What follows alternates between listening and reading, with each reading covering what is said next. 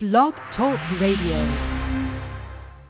Right into this world, all alone. Gotta take your soul, you're on your own. The crow flies straight, the perfect line. Welcome to Weigh-In Sports Talk. Today is Sunday, April 6th. Before we get started, here are a few reminders. We would love to hear from you, and here are several ways to weigh in. Call us at 646-716-5564, or join us in the chat room by listening online at blogtalkradio.com/Tarvino, or follow us on Twitter at Weigh-In Sports. Now here's your host, Brian Tarvin, and co-host Trey Patterson. Let's weigh in. Thank you, Michelle, and welcome everyone. We're 30 minutes off normal schedule. This used to be our normal time, 9 p.m. Eastern, but we've changed it to 8:30, but we're back at 9. Thanks, everyone, for joining us tonight. A lot to cover. A great weekend of college basketball. We're going to break down each Final Four game and actually preview and give you some inside information that we have for the national championship game tomorrow night. Trey, I don't know about you, but I didn't pick Connecticut to make the championship either, did you?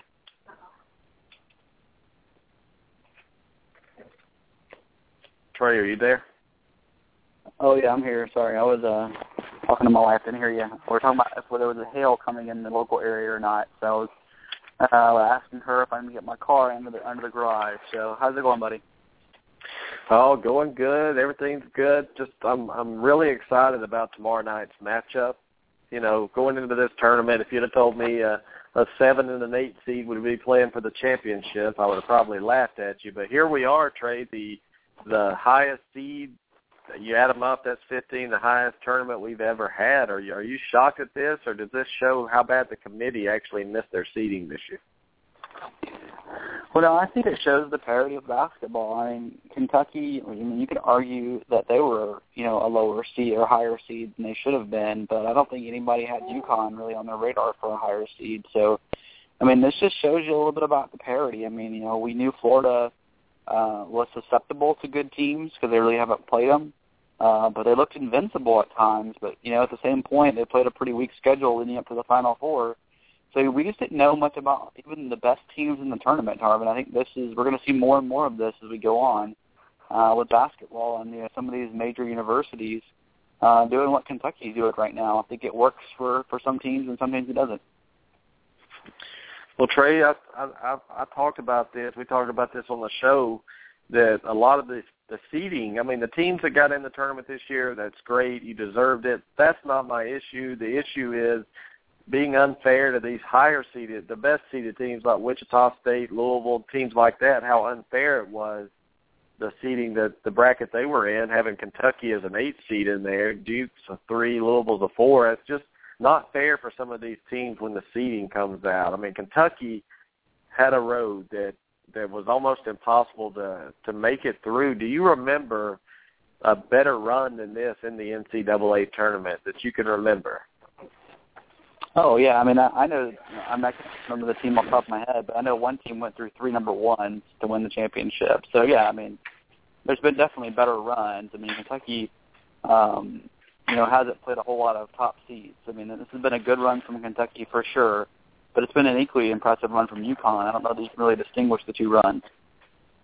Well, I'm going to distinguish them for you real quick. If you look at UConn, they beat St. Joe's the first time they played. I think it was a 7 versus 10. I'm just trying to find them on my bracket real quick. But the wins they had, Villanova, 2 seed, they were very overrated. They played an Iowa State team without their best player, and then they beat a Michigan State team that got hot, in their conference tournament, and they beat Florida, which that's the signature win. But if you look at Kentucky, they beat Wichita State, the number 1 seed in that region.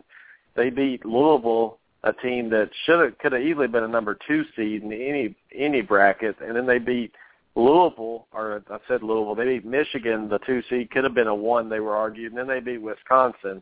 I don't think they compare to each other, honestly, Trey. I could be wrong, and I'm trying to not look through this, trying to cheer for Kentucky, but when I look at those two resumes side by side, Kentucky blows them away. No, you're looking at this through Kentucky blinders for sure. I mean, you just lowered Michigan State, who was the second favorite. You have the number 1 and number 2 teams in the bracket for people who thought they were going to win it all, and that was Florida and Michigan State, and UConn beat them both. So that's pretty impressive. And Louisville could have been higher, but at the same point, they could have been lower based on their regular season performances. So, there's only one team right now that's in the finals that beat the number 1 and number 2 percentage-wise team who was expected to win it all, and that's UConn. That's a good point. But I just look at the whole tournament, what they played.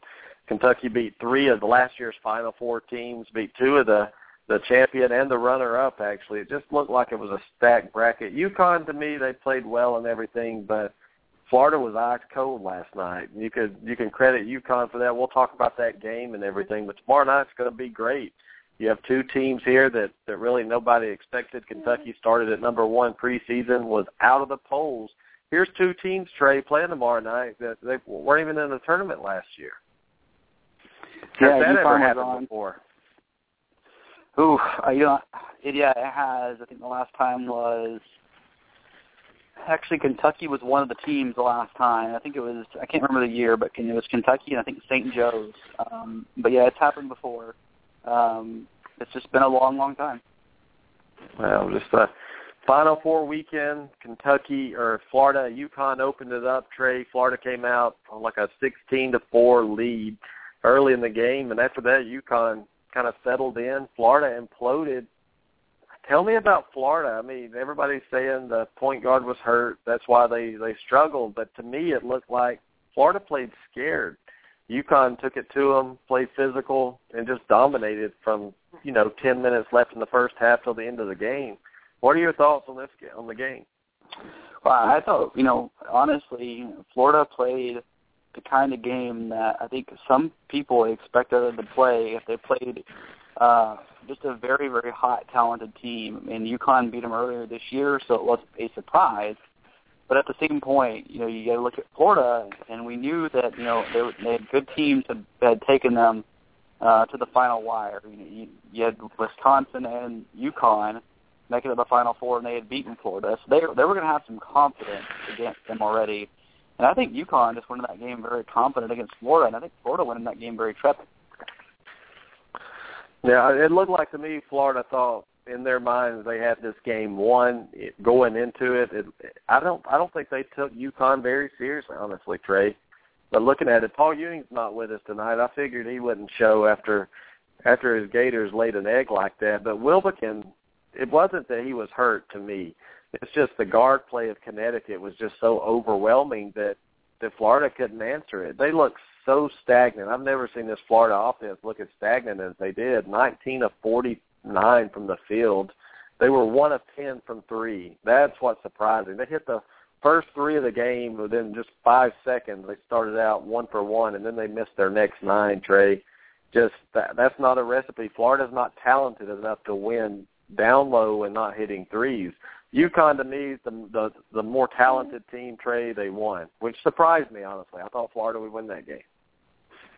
But yeah, I thought Florida would win as well. I thought we were going to have, I predicted a Florida-Kentucky when we got to the Final Four. I thought both those teams were going to get past Wisconsin and UConn, and, it's split the baby. Kentucky won their game, and, Florida laid the egg. I mean, so now we have the sort of it'll be interesting to see how many people actually watch. We've given 2 low seeds, given really 2 teams that are often hated in college basketball. I mean, Kentucky and UConn.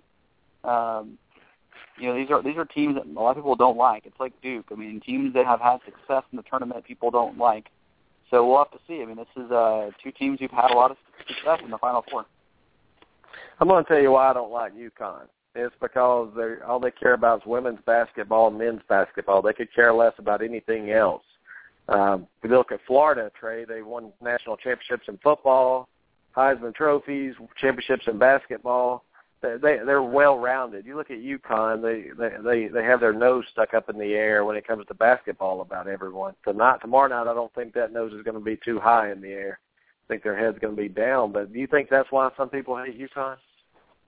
I don't think that has anything to do with people hate UConn. People hate UConn because people don't like cocky programs, and just like, I mean, everything that you said against UConn is the exact same thing that people could say against Kentucky. But, you know, you're talking about programs. Kentucky actually plays in a conference. They don't play in a smaller division football, and they actually try. It's not that they want to lose. They actually try. They're in a tough conference in football, but Kentucky's in basketball. UConn, Come on. No, now. I mean Kentucky wasn't good. They went out and hired Stoops. Let's be real. Kentucky went out and hired Stoops. They're making moves, is what I'm saying. They play in a major football conference. Trey, UConn's playing in the Powder Puff now. I think they're in Division 8. I think they've dropped down, haven't they? They're in the they have dropped down, but I mean, don't build up Kentucky because of the conference they're in. They're the worst football team in the SEC, and they'd be the worst in a lot of other conferences too. So let's not build them up because other teams in the conference are good. Well, people hate Kentucky too, Trey. Oh, I know. I'm saying that they're both hated. I don't think that. I think Kentucky is a very snobbish basketball school, and so is UConn. I think that's why people tend to root against them. The same can be applied to Duke, and to some extent Arizona and UCLA back in their success days. Yeah, and North Carolina. Don't leave them out, but. Yeah, but, you know, and Florida came into that game, and you know, one thing that surprised me, they were out-coached, but Billy Donovan can't go out there and make these guys execute. It's like I was saying before this tournament started, Florida needed to lose a game before that NCAA tournament. They don't need to go in there winning 30 in a row and all of this. They should have lost to Kentucky in that SEC championship game, and I think if they had have lost, it would have been a lot better. But they went in thinking they were going to win. They played a 7th seed. They should have won, and if that game would have been Michigan State or Kansas, somebody like that was respected right now, I think Florida could have played a lot better. But they overlooked them in the Final Four, and you got to blame Billy Donovan for that, Trey. That's who I blame.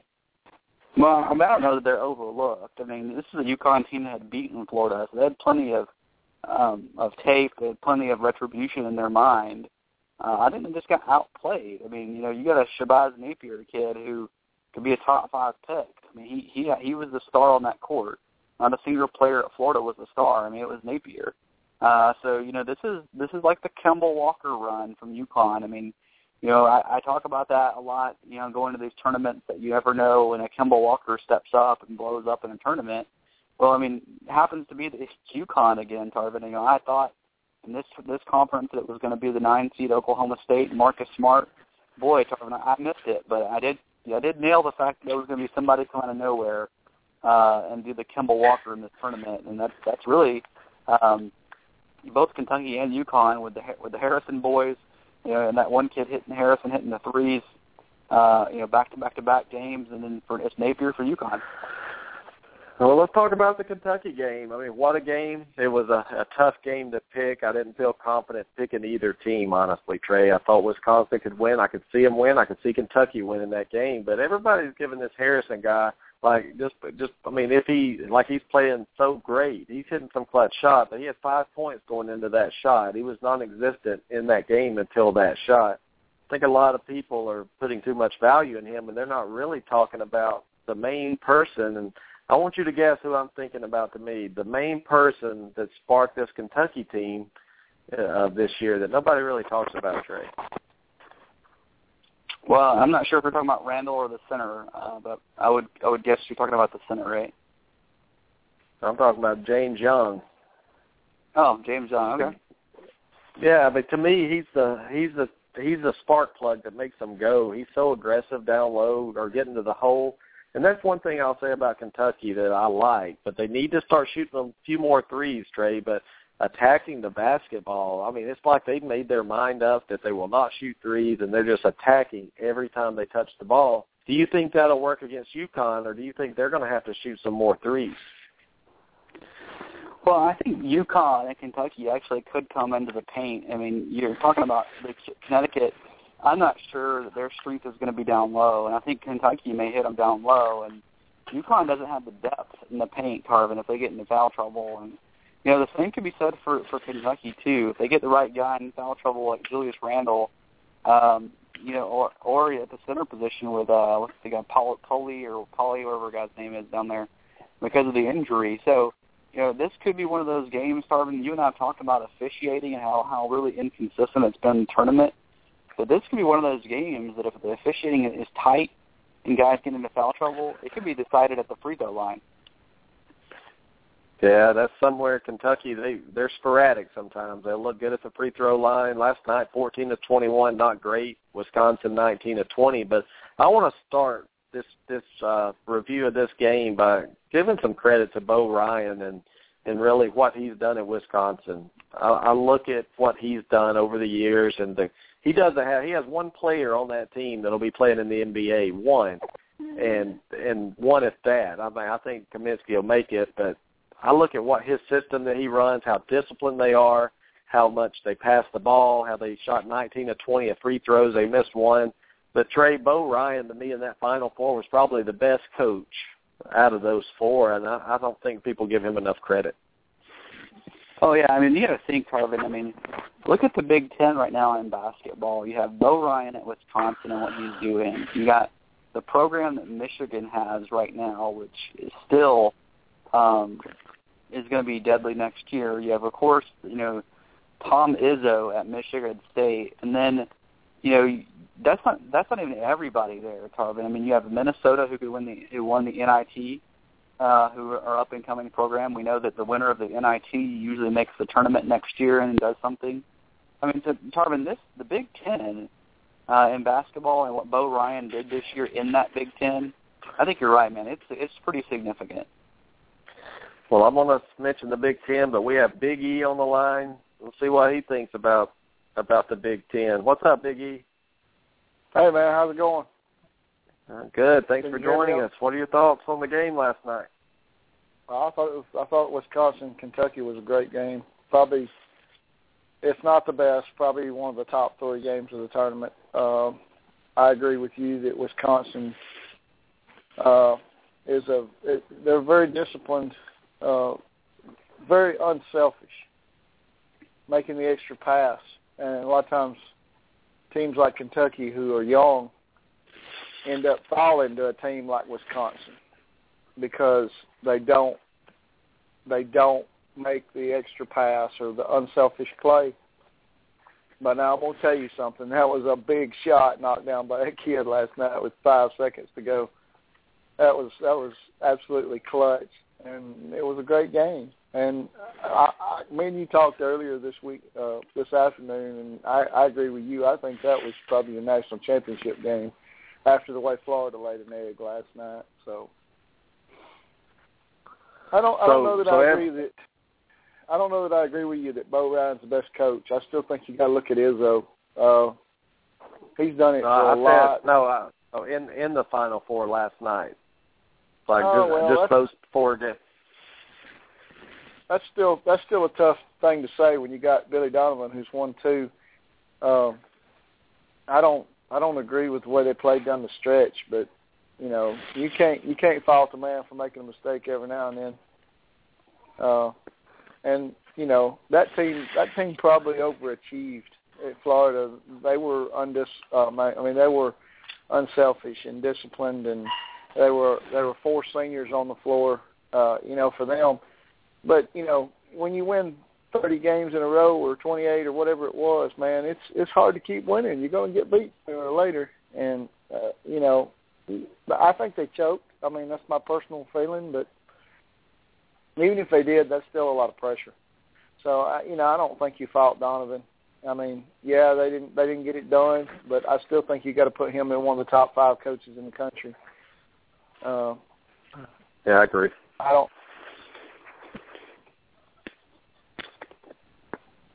Hey, Big E, I heard this week, you read Facebook, you look at these sports groups, and Trey, I'll ask you after Big E answers here, but I hear people saying now, going into that Final Four, that the SEC is the best conference in basketball, and having 2 Final Four teams proved it. I just want your thoughts on that, Big E. Well, I heard for so long this year how down the SEC was. you know, you take Alabama, and I'm not saying they were definitely not a tournament team. They could have been with the schedule they played.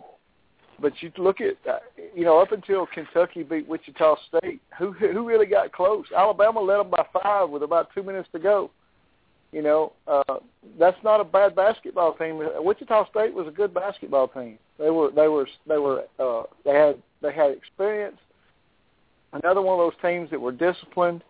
They just didn't hit shots against Kentucky, and that was still a great basketball game. Probably, I thought that one or last night was the two most enjoyable ones that I got to see. I didn't get to see the Tennessee-Michigan game. But look at what Tennessee did. They made a run to the Sweet 16. Georgia, I think Georgia should have been in. I got so sick of hearing about how down the SEC was. And now everybody's jumping on the bandwagon, you know. I mean, you can't have your cake and eat it too. They're either a good conference or they're not. And, you know, I think in the years past, when Alabama went, 22-10 a couple of years ago and ended up being the number 1 seed in the NIT, I think they should have been in, you know. But, you know, Grant went out and got a tougher schedule and made the tournament the next year. He didn't win a game, but he made the tournament. You know, Arkansas, you know, they had a little slip up against Alabama down the stretch, but they were a good basketball team. There's some good basketball teams in the SEC, and I think you guys at Auburn probably got one of the better coaches, you know, with Pearl. So that's going to make the league even better. Grant will have to step up his game because now he'll have to beat Auburn, or the pressure will definitely be on him. I'm just sick of hearing, you know, people jump on bandwagons. I've said all along that the SEC was better than people give them credit for because they focus so much on football in the SEC. And people tend to forget that, you know, Billy Donovan's won 2. Kentucky's on the verge of winning 2 in the last 5 years. You know, there's some good basketball teams. Florida and Kentucky are the cream, but, you know, there's some good basketball teams in the SEC. And, you know, hey, if they want to jump on the bandwagon, next year it'll be the same thing. They'll be talking about how down the SEC is. And then, you know, Kentucky or Florida or Auburn or Tennessee or somebody will make a run in the tournament, and here they'll go back jumping on the bandwagon again. So, Trey, what do you think? I'm sorry, what was your question again? I kind of lost track of what your question was. Well, I heard a lot of people this week, you know, after the Final Four was announced that they're on the SEC, you know, talking about how they're the better conference now because they had 2 Final Four teams in. But I watched Big Ten basketball, Trey, and, man, I'm very impressed when I watch. I like their style. Maybe it fits my mentality more. But just because the SEC got 2 teams in the Final Four, does that make them the best conference? Oh, no. I mean, I think if you buy into a statistic like that, then you can, you know, say, well, the ACC is the best football conference because they went 2-0 in the BCS and won the national championship. That's just rubbish. It doesn't. I mean, that doesn't make the ACC anywhere near the best in the football, and it doesn't make the SEC the best at basketball. It makes the SEC have 2 premier programs, which we knew about prior to the season starting, and, you know, Billy Donovan, like Big E said, is one of the best coaches in college basketball, and so is the coach at Kentucky. You know, you got 2 guys who are great. The SEC by no chance is like, you know, the 10th best basketball conference, but they're struggling right now, and they're getting better. Though I agree with Big E. I mean, Auburn's going to be interesting next year. Even without talent, we'll see what they do. And you know, I agree with Anthony Grant, what they did at Alabama. That schedule they played was, I think, top 10 in toughness. Had they won a few more games, they'd have been in just because the committee would have rewarded them for it. It was top 5. Top 5, yeah, okay. I knew it was up there. But, you know, a few big games go here and there, and the SEC could turn it around. But right now, I do think they're down from where they were in the previous years. And I think that's, you know, statistically accurate. Well, Brian? Yeah.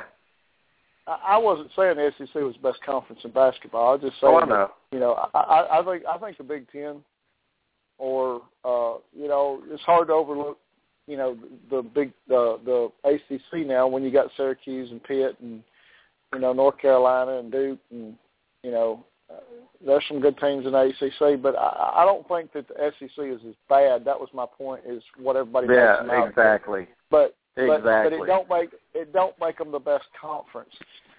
because Butler reached the Final Four 2 years in a row, does that make them the the second best conference in the country because they got to the Final Four 2 years in a row? No. But my point is that everybody has dogged them all year long about how bad they were, and then they get 2 in, and everybody wants to jump on. But no, it don't make them the best. I still think, like you, I think the Big Ten is probably the best conference.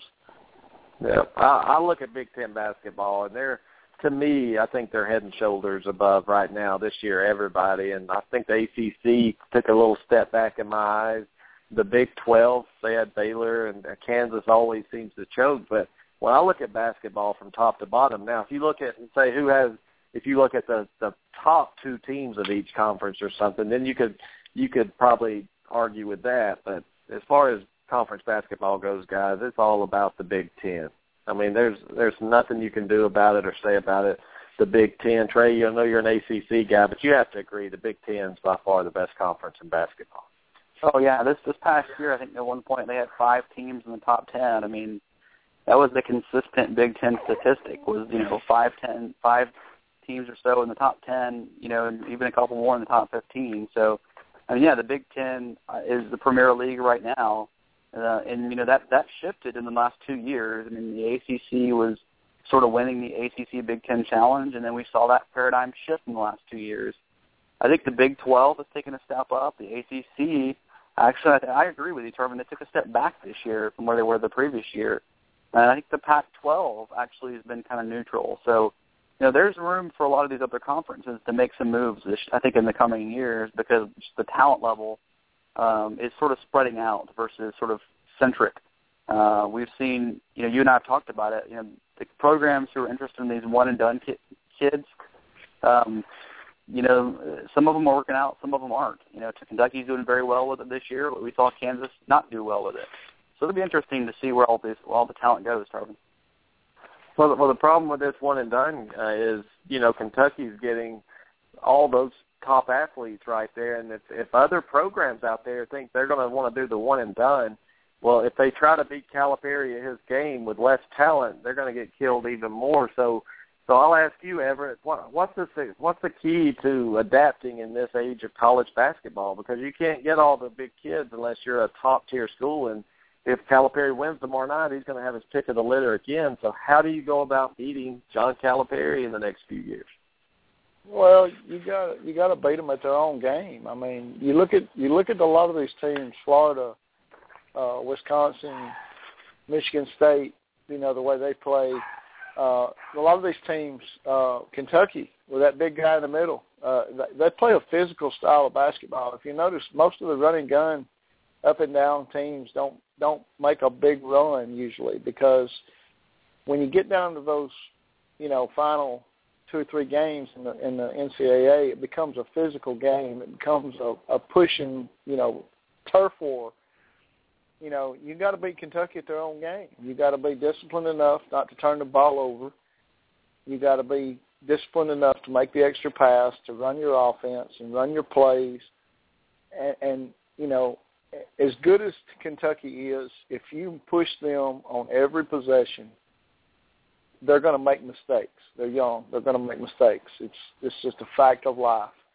So you gotta be disciplined and stay within your game plan and make them work on defense as well as they, don't come down and throw up a quick shot. Make them play defense for 30 seconds.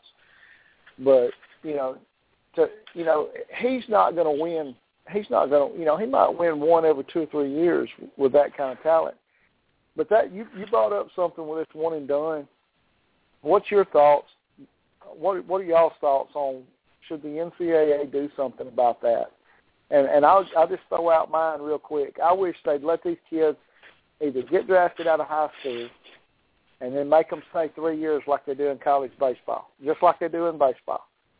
If you can be drafted out of high school, but if you sign, you play 3 years, and you're not eligible to be drafted again till you're a junior. I don't like this. I kind of agree with Charles Barkley. I think the NBA is bad because they're letting all these kids go pro, and they aren't man ready yet. They're not grown men yet, and it's making I don't even enjoy watching pro basketball till the playoffs get around, because that's when you got your better teams. But, you know, I think, you know, if a kid's been there, even if you wanted to let him, you know, say in his sophomore year, if you wanted to wait and just don't sign with an agent, but if he gets drafted, let him go. If he don't, that's the way I can't think of his name. He comes on, does some interviews on some of the talk radio shows. He's a big basketball guy in Alabama. But he says that, you know, if they get drafted, as long as they don't sign with an agent, then fine. But if they don't get drafted, that lets them know that they're not ready yet, that the NBA scouts don't think they're ready. Let them keep on playing until they get drafted. You know, some of them might not even get drafted. Everett, you brought up a good point that I want to talk about, too, while we answer your question. And Trey Everett said, you know, the NBA's struggling now because these kids are too young and aren't developed really. And now college is struggling. So now you have college and the NBA, Trey, both struggling because of this. What do you think the balance is, like Big E asked? Well, I mean, part of it, I agree with Big E. I think the NBA is some of these guys are going to the NBA, and they're not actually ready. You're seeing guys get drafted at 18 out of the European League. You don't see them for 3 or 4 years. You see the guys who get drafted after now their first year and you know, in the NBA, and some of these guys just take years and years to develop. I mean, we're now just seeing Brevin Knight, who was got out of Kentucky, the one and done. It took him a couple of years to become a solid, you know, player. And now he's with Milwaukee, his second team. So, yeah, I think there is some correlation to what Big E's saying that these guys aren't ready. And we're talking about the one and done, Tarvin, the upcoming class. You know, if Kentucky loses his guys, it's going to be interesting because Duke has now bought into this philosophy, and they have 3 of the top 10 guys they've signed. So it looks like, Tarvin, that there are other people who are buying into this program, and Mike Krzyzewski looked like he jumped all in this year. Well, I applaud him for doing that, but in my opinion, when you look at college basketball, just say you look at a whole entire season, you may have 5 guys that are ready to take that next step as freshmen, say, to go to that would actually make an immediate impact in the NBA. And I think if you're not going to make an immediate impact in the NBA, then you don't go. You stay at college and develop. You put on weight. You get stronger.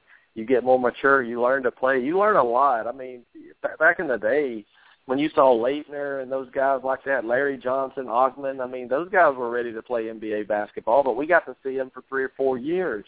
And that's when college basketball was at its best. Now you look at it, even though this has been an exciting tournament, there's not as much quality in these games, and it's because they're all jumping to the NBA. Kentucky had several players last year. They weren't ready to go to the NBA yet, but they just went. They didn't care where they were drafted. They just wanted to go to the NBA. And I think it ought to be, if you're a top 5 pick overall in the draft, maybe you could go after your first year if you're ready. But maybe there's a committee that determines if you're ready to go or not. I think something can be done to help these guys. I don't want to hinder them from reaching their dream and everything, but the NFL has it. You have to be 3 years removed from high school. And I know basketball and football are totally different. They're not as physical, but maybe they should look down that road, E. Yeah. Well, I could maybe name 3 guys that came out as 18-year-olds and made an impact. Kobe would be one, LeBron would be one, and Moses Malone. For some of you young guys, y'all may not know who he is, but you know, when was Jordan? Was he like a sophomore when he came out? He was a junior, I think. I think he was a junior, but I mean, as great as he was, you know, he wasn't ready. If you watched him as a freshman. You know, I mean, he was in the NBA for 5 years, I think, 4 or 5 years before they won a championship with him. You know, physically, you know, people say that basketball is not really that physical, but if you've ever played the game and got inside in the paint, you know, there's some banging going on, and you've got to be ready to handle it. And those guys are grown men in the NBA, and you know, I mean, if you can't withstand and at least be able to hold your own down there, you're not ready. Yeah, I think, Trey, if you can't start in the NBA or play a valuable role on a team, if you're going to be drafted, then I think you should stay put. Big E, anything you want to throw in college basketball or anything before we move on to our previews? Nah, I'm good. I'm fixing to watch River Monsters. I'll have to check that out. What channels does it come on? 282 if you're on direct. Yeah, I am. That's some Animal Planet or something, isn't it? Yeah, but he travels all over the world and catches these big giant fish, man, and these dangerous fish. So that's why I like watching it. Well, all right, Big E. Thanks for calling and some of that great insight and questions. We'll be back on Wednesday night. Hopefully you can join us to break down this championship, bud. Have a great night, and we'll talk to you soon. Trey, Big E brought up some great points tonight. Yeah, it's rare that me and Big E are on the same page, but I got to say, him and I are at least in a lot of agreement when it comes to college basketball for sure. Yeah, he knows his stuff, and the thing about basketball, you know, like what I was saying, and I don't think I said it the right way, Trey. If you're going to try to beat Calipari or Krzyzewski right now at this one and done, you can't do it unless you're getting the top talent. I'm talking top 10 players in the country. So I don't think you can adapt that rule and try to or adapt to it and actually win. I think you're going to have to try something different. Because it's like, you know, both of you have guns. You're going to both shoot each other with guns. But if you have a machine gun and I have a BB gun, there's two differences there. I'm getting a lot of static on your phone, buddy. Yeah, sorry, I was messing with my wire here. But, yeah, I mean, you're right. I mean, I just think, one player could come back next year for one of these schools and just change the entire landscape of college basketball. I mean, that's where we are today. With how much we need somebody to come back and just say, I'm going to come back at least for another year. You know, we know Wiggins and Ebede for Kansas are gone. They're both going to be probably top 4 picks. The two of them guys are. But now we look to Duke and we'll look to Kentucky to see if, Randall leaves. We'll look at, Duke still hasn't had Jabari Parker make an announcement yet. And if Jabari Parker comes back and they have 3 guys who are in the top 10 of this recruiting class, you have one guy named Winslow who's a forward. You have the guard from Tyus Jones, and then the center in Okafor. Duke could be freaking amazing next year. They may be really great next year, but imagine seeing Julius Randle and Jabari Parker go at it next year in the tournament. Wouldn't that be something? Yeah, imagine Duke bringing back those players you mentioned, getting Okafor, the number 1 overall player in the class, and Tyus Jones, the number 4 point guard. Imagine him bringing that talent in with what he has now. That's how you win championships like that. I think Calipari caught lightning in a bottle right now in the tournament. But if you got to add to it, really. And Kentucky, I'm interested to see how they do after this year. If they win it all, will anybody flip? Will anybody decommit from Duke, Kansas, somebody like that? But I'll tell you one thing real quick before we preview this game. SMU has the number 5 overall player committed to him right now. Emmanuel, I can't even pronounce his last name. He's a point guard out of Dallas, Texas. Trey, is this the SMU with the Eric Dickerson days in football where they were cheating to get these guys, or I don't understand it. Yeah, and these guys are signed, by the way. This is the class that's coming in already. These guys are done for the most part. I think there's one guy left who hasn't signed yet in the top 10. But I think he's going to Arizona, Miles Turner. But, yeah, this is SMU has a Hall of Fame basketball coach coaching for him now. SMU is one of those programs that, when you have an NBA, Hall of Fame coach coaching for you who's won the NBA championship, he's going to bring guys to play there. I just thought that was interesting, but wow, you see all these big-time programs right now, and then you see SMU in the top 4. So, well, tomorrow night's game, Trey, real quick, before we talk about our baseball, Kentucky, UConn. What are you looking for? What's the edge for Kentucky? What's the edge for UConn if whoever's going to win this game? I think for Connecticut, it's going to be they're going to have to basically shoot over 60%. From the field, you're looking at 65 to 66%, I think, to win. And I think for Kentucky, Tarvin, I think you're looking at offensive rebounds. If they dominate the glass like they have in the tournament, they're going to have a lot of success. Well, I looked at one thing that I noticed last night, and I don't know if it surprised you. In the second half, I don't think Kentucky turned the ball over at all. And I'm going to tell you, Wisconsin doesn't have the guard play that Connecticut has. If Kentucky can play that game, Trey, without turning the ball over a lot, I think they're going to have a chance because they're going to be able to crash the boards. They're going to be able to get second chance. That's the key. No turnovers and second chance points. Kentucky attacks the rim, and when they do that and they miss, everybody's crashing in for these rebounds, Trey.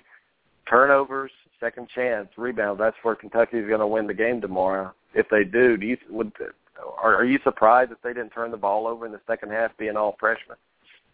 Yeah, actually, that does surprise me. Yeah, that's the key. But Connecticut, you look at what they did to Florida. If you beat Florida twice in 1 year and they've lost 3 games total, then you're a good team. And if Kentucky can't handle that guard play, the athleticism that they have, that's different when you're a freshman. These guys are upperclassmen too, Trey. They're not freshmen. It's going to be interesting. If they cannot turn the ball over, I think they got a good shot to tear down the nets and listen to One Shining Moment with us tomorrow night. There you go. I agree. Who are you picking? You know, with 4 last-minute shots for Kentucky, it just seems like they have the magic. I'm going Kentucky, man. It's hard to go against that kind of talent. Yeah, I have to go to Kentucky, and I think it's going to be because of the big man down low. I mean, they crash it. They're physical. They get to the free throw line. And look for the Twins to have a little better performance than they had this last game. It could be not a blowout, I'm going to say. I think Kentucky will win this game between 8 and 12 points, somewhere around in there. But it's going to be a dogfight. Connecticut's a good basketball team, but Calipari wins another championship, and it's going to cause a lot of hate in the world when it comes to Tuesday morning when you hear people wake up and their talk show radios, a lot of hate for Kentucky.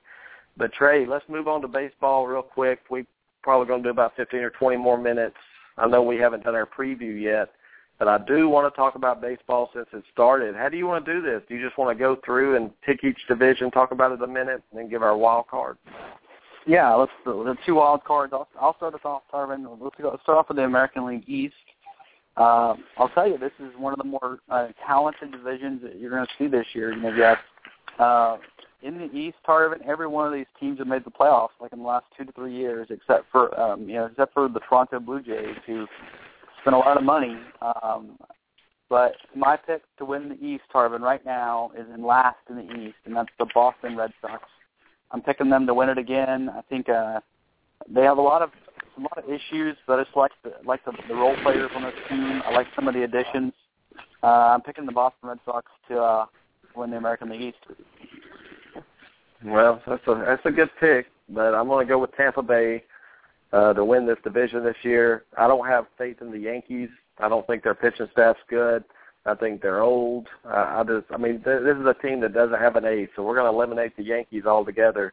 Toronto's Toronto. I mean, I know they spent the money, but let's face it, Toronto's not making any playoffs. Baltimore, I think they take a step back this year. I look at them right now; they're 2-4. I just think they take a step back. It's Boston and Tampa, and Trey. I'm going to say both of these teams make the playoffs. Actually. Wow. Yeah. I'll give up my wild cards here in a little bit, but both of us have Boston in. I'm winning the division, and you have Tampa winning the division. How about the Central? I think we may come to the same conclusion, Tarvin. I think Detroit wins this division. Probably, I would guess they're the first team to clinch a division this year. by May 15th, Trey, Detroit clinches. How about that? Yeah, and I don't see any wild card out of this one either. Yeah, Cleveland was one of the wild cards last year. Them in Tampa, and they kind of came out of nowhere. They're a really scrappy ball club. I think they're going to have the trouble matching that. I think the White Sox are going to improve this year. A lot of people picked Kansas City into the wild card this year, and so far, I have not been all that impressed with their performance this year. We'll see if their bats get them there. They got a young team that's got a lot of talent. They're a trendy pick to make the wild card, Tarvin. So we'll see. I kind of agree with you. I don't have a wild card. If it helps you out any, I don't have a wild card of this division either. Yeah, that makes me feel better. All right, so Tarvin, how about the American League West? What do you think? Man, I love Oakland. I picked them last year, but this year I'm going to pick the Texas Rangers to come in and win this division. I think they're pissed off. I think they're ready to play. I have no faith in Houston, even though they're 3-3. I don't have any faith in the Angels. And Seattle's Seattle. Felix Hernandez can only do so much, and Robinson Cano is not going to make this team a playoff team. So I'm going to go with Texas. Trey, I like Texas. Yeah, actually, I agree with you. You know, the LA Angels, a team that spent all that money, have Mike Trout, Albert Pujols, Josh Hamilton. They just don't seem to have the pitching. I'm really concerned about their starting and their back end. I like Texas overall. They're the most complete team in the West. So that gives me Texas, Detroit, and Boston as my division winners, Tarvin. Now, my two wild cards, I'm going to go ahead and tell you, I have Seattle making a wild card. I think I like the addition of Cano. I like other additions as well. I think that starting pitching is going to hold up for them. They're decently solid. So I have Seattle. And actually, Tarvin, my other wild card is the New York Yankees. I think Tanaka and some of that pitching in Seattle, I think those guys are going to hold together. I think they're going to have a lot of injuries about halfway through. I think Tampa is going to be right there the whole year. But I think the veterans of the Yankees have one more year with Derek Jeter in the playoffs. So I got Seattle and New York Yankees in the playoffs. Okay, my division winners, we talked about Tampa, Detroit, and Texas. I'm going to go with Oakland and Boston as my wild card, Trey. Now, so a little different, and we'll post this online for everybody. I think Tarvin and I did a pretty good job last year, if you combine us, I guess, picking the postseason. So, Tarvin, how about the NL? The NL East, you know, our Atlanta Braves played so well last year. So many injuries already this year, Tarvin. I just think the Washington Nationals are a more complete baseball team, even with Ryan Zimmerman already being hurt and maybe being out. I like the young kid Rendon at second base. I like their pitching. I like the Washington Nationals to win the East this year. Well, you said it perfect, man. The most complete team right now. I like Strasburg. I like all their pitchers really. And one thing about it, they can score. And I know a lot of people are hating on it from last year, but Atlanta was hot last year, and I just think they got rid of too much. The pitching, I don't trust Atlanta's pitching right now. I do trust their closer, but at the end of the day, I'm going to pick one team, and that's Washington to win this division, and I'm still going to surprise you in a minute if I have a wild card coming out of here or not. All right.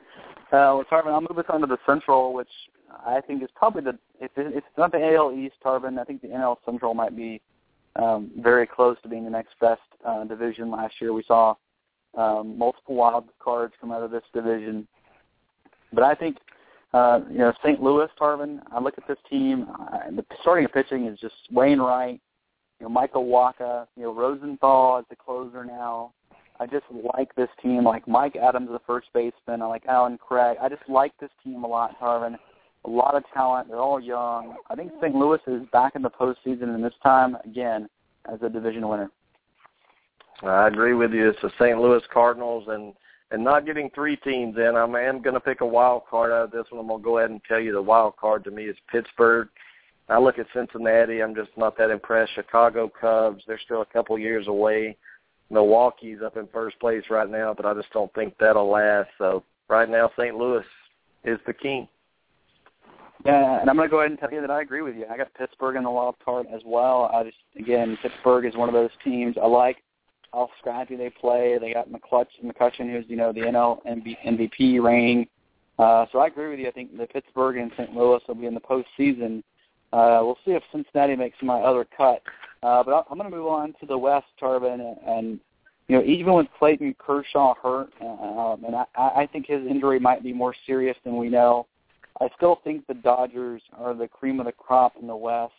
I'm less secure in that pick if Clayton Kershaw is hurt for a significant amount of time, but I'm still going to pick the Dodgers even with Clayton Kershaw hurt to win the West. And I'm going to pick the San Francisco Giants in this one. I trust them more as a total team. I just think Puig, with his issues right now, it just seems like he's not maturing. He's causing some issues in the locker room. Kershaw being out was the nail in the coffin for me long term. I mean, these injuries sometimes, Trey, these long-term contracts, and then all of a sudden he's hurt. I just don't trust the Dodgers this year. And I'm going to pick San Francisco. I think the Dodgers will make a wild card, But I think that'll be about it. I like San Fran in this division. Yeah, and I'm going to flip you on that one, Tarvin. I agree with you that I like the Giants. I like Buster Posey, really a big leader on that team. They're starting pitching with Tim Hudson coming over, just a very good back-end guy. Madison Bumgarner, who just does not get the respect as an ace. I think, honestly, Tarvin, he's my Cy Young pick for the NL. And I know we're not ready to talk about picks yet. We'll do that next week. But I'm going to go ahead and tell you that Madison Bumgarner is my pick for the NL Cy Young. I think he's going to lead the Giants to the postseason. And I got them as my wild card with Pittsburgh. Yep, and that means everybody out there listening, the Atlanta Braves, why didn't y'all pick them in the playoffs? Everything Trey said was true. I mean, it's the pitching, it's the injuries, I hated them losing McCann like that. I know people think he's just a catcher, Trey, but he was a leader on that team, and it's hard when you lose somebody like that. Yeah, and you and I were talking off air about this. I'm not so sold in Evan Gattis. I mean, I was shocked in my fantasy baseball league when Evan Gattis went in our first round. It's a 10-player keeper league, so it's like the 11th round. But he went the very first round, after all the keepers were gone. So that shocked me. I don't have that much confidence in him. I think he's going to strike out and hit about 240, 250. That's not enough. I mean, that's not what you need. We're relying on B.J. Upton and Jason Hayward to have resurgent years, and I just can't buy into that as well. Justin Upton, I'm not sure that he's going to not take a step back, Tarvin, from, the hot streak he started off with last year. If you look at the way he ended the year, it wasn't so hot. So I'm just not sold on their bats. They're way too streaky. They don't have a consistent, they need a consistent player who's going to hit 300 and get on base all the time. And I just think they have way too many home run strikeout guys and too many injuries in that starting pitching. Yeah, I know Chris Melly's not going to be happy with us, but I wish he was here to discuss this with us, but he's a big Braves fan too. But when you're picking games, you can't always pick the team you cheer for, you root for. You have to go outside the box a little bit and look at it. But the Nationals are the cream of the crop in the East, and we both agree, so it's probably going to happen. I'll be pulling for the Braves. It's not going to make me want them to make the playoffs. But I want to go real quick before we go, Trey, and talk about the draft coming up. We're not too far away from the NFL draft. What are we, about a month? Yeah. And the more I think about these quarterbacks in this draft, I think Clowney's the number one pick overall. I don't think it's going to be close, but the more I look at it, the more I start looking at these quarterbacks. Trey, I don't think a quarterback should go in the top 15, honestly. So I just want your thoughts on that. No, I'll tell you, based on talent, I think the only guy who I really think is maybe a top 10 player is Bortles. He's the guy I'm most secure on. The rest of them, Tarvin, I just think are big projects. I think you're looking at really, and I know we've talked about this before, but I just think you're looking at, players like Geno Smith in this year's draft who have some physical capabilities, but they have a lot of issues to work out. And I think, when you throw these guys in a top 10 scenario, and I've seen mock drafts that have even Carr in the top 10. And I just think, wow, you're really overreaching at this point because your team needs a quarterback. And I'm not so sure that Aaron Murray or Zach Mettenberger aren't going to be able to be just as good in the NFL. Or even this Garoppolo kid out of Eastern Illinois. If you look at his some of his tape, man, he's got a cannon.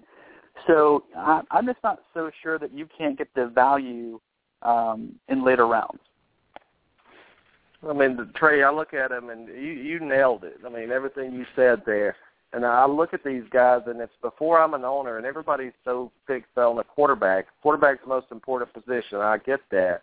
But I think some of these guys are reaching because they want that next big quarterback. The problem is there's not a surefire thing here. There's not anybody in here I would take right now. So, Trey, if I'm a team like Cleveland or something, I'm going to take a stud, like offensive lineman, somebody else is a receiver, somebody, and then I can slip down and get, like you said, Aaron Murray and somebody else being overlooked in this draft is A.J. McCarron. I think in the next few years he's going to be able to get with a team, be the backup, learn. I think A.J. McCarron is going to be a good NFL quarterback, Trey, and I think somebody like the Patriots is going to grab him. Well, I mean, I just think what you're talking about, for one, I agree with you completely that Clowney, that if I'm the Texans, I either trade and let one of these teams strike out on a quarterback, or I take Clowney. I mean, you look at what the Texans did when they took Mario Williams over Reggie Bush. Now, both of those guys are solid pros, but I don't think that if you look back at that draft and you think, well, wow, you know, I can't believe they took Mario Williams, who took a little time to get really good, but he is pretty good. And it took a little time for Reggie Bush to get kind of good. I mean, until he played for the Dolphins. I mean, did he really become a uber productive guy?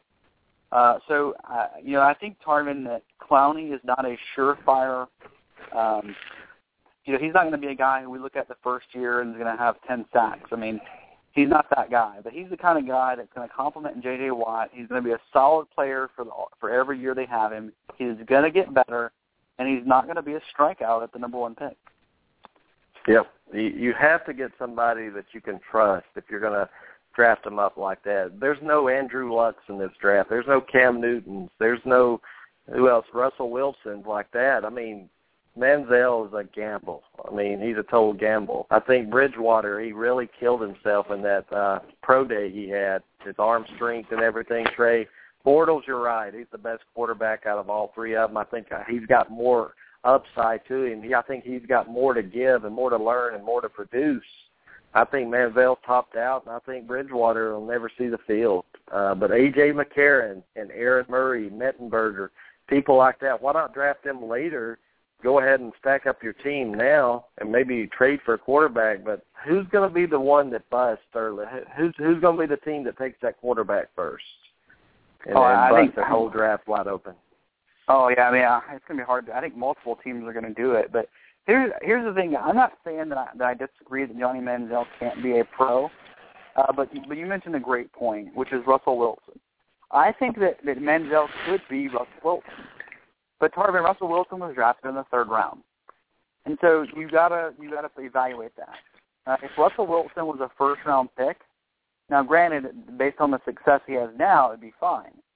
But if you go back and you look at the value they got him at, I think that was the right call for where it was. If he had gone in the 1st round, people would have been like, whoa, what is this about? So I think if Manziel were to slip late in the 1st round, early 2nd, I think he's a steal there because I think he can be good. But he needs a very, very good supporting cast to be good. If not, he's going to be, he's not going to be good because he's going to get killed. You're right. If a good team later in the 1st round picks him and allows him to come in and back up for a year or two, that's it. That's the key. All of these quarterbacks that are in this draft, they need some time to develop and learn from a starter. There's not a starting quarterback this next year coming up that's in this draft right now. I mean, Aaron Murray's the person I look at that's going to be a good one. Mettenberger, you said, he's getting better, and that's good. He's starting to get better. He didn't hit his ceiling right there in college. He's got a lot more to go, Trey, but A.J. McCarron, if I'm saying this, I mean it. He's an Alabama guy, so if I'm saying it, I mean it. I think he's going to get some good value in this draft, and he's going to be a good quarterback. He's going to be a good leader in the NFL. So anything on the draft before we move off this? No, we're going to talk about our draft more, but there's a couple of teams that I think that could take quarterbacks in the top 10 and be successful because they're good teams and they have enough to support these guys. But there are other teams, Tarvin, that I just think, and so what I'm really trying to get at is these guys aren't necessarily top 10 value, but there are some teams that have very, very good running games and receivers and lines that can protect these. I'm thinking the Minnesota and even Houston to a point. Now, their offensive line needs help, but those two have the most talent for a rookie to come in and have success versus the Clevelands and things like that. Good point. Good point. And, hey, the last topic I want to talk about tonight, and, again, we're 31 days away from the draft. Both of us will be in this show nailing this draft, going through it all, and giving you some more details. But I want to know what Chip Kelly was doing, and if you agree with Deshaun Jackson being let go from Philadelphia like that, and do you think Philadelphia leaked this information just to make them look not as bad for doing this or maybe get questioned on it? I don't know if Deshaun Jackson's a gang member, Trey. What do you think? Well, I don't know anything about what he is or isn't.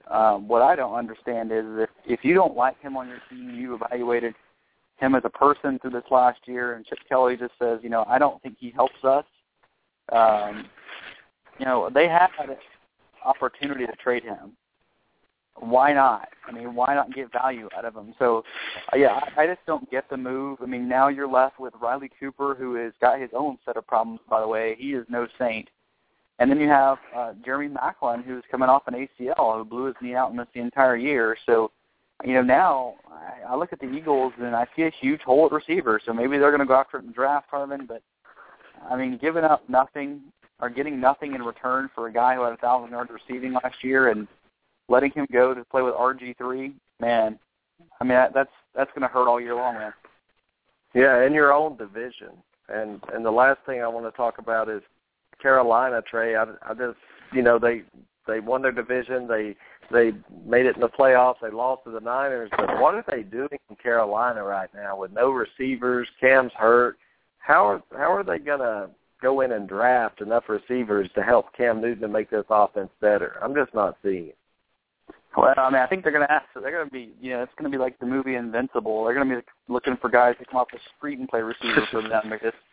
And they got nothing on that team. I don't know what they're doing, Tarvin. They didn't do anything in free agency, which is something I thought they would do. Maybe there's a game plan. I just don't know it.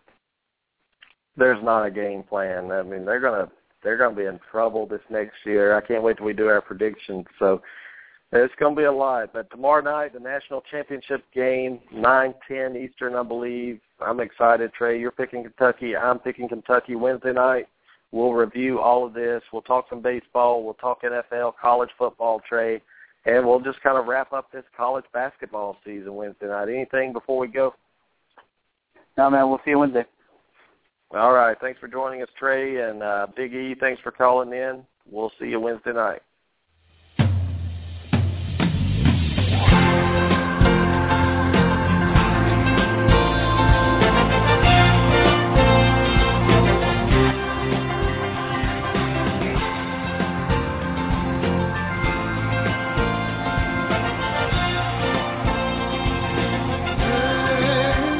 Ball is and there you are. You're running for your life. You're a shooting star. And all the years, no one knows just how hard you worked. But now it's yours. In one shining moment, it's all on the line. In one shining moment, they're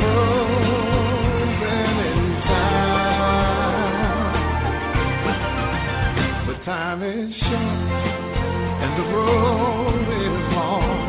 In the blinking of an eye, that moment's gone. And when it's done, win or lose, you always did your best.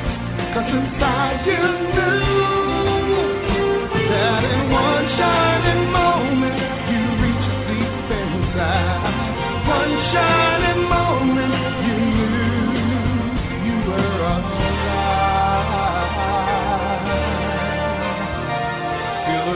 of your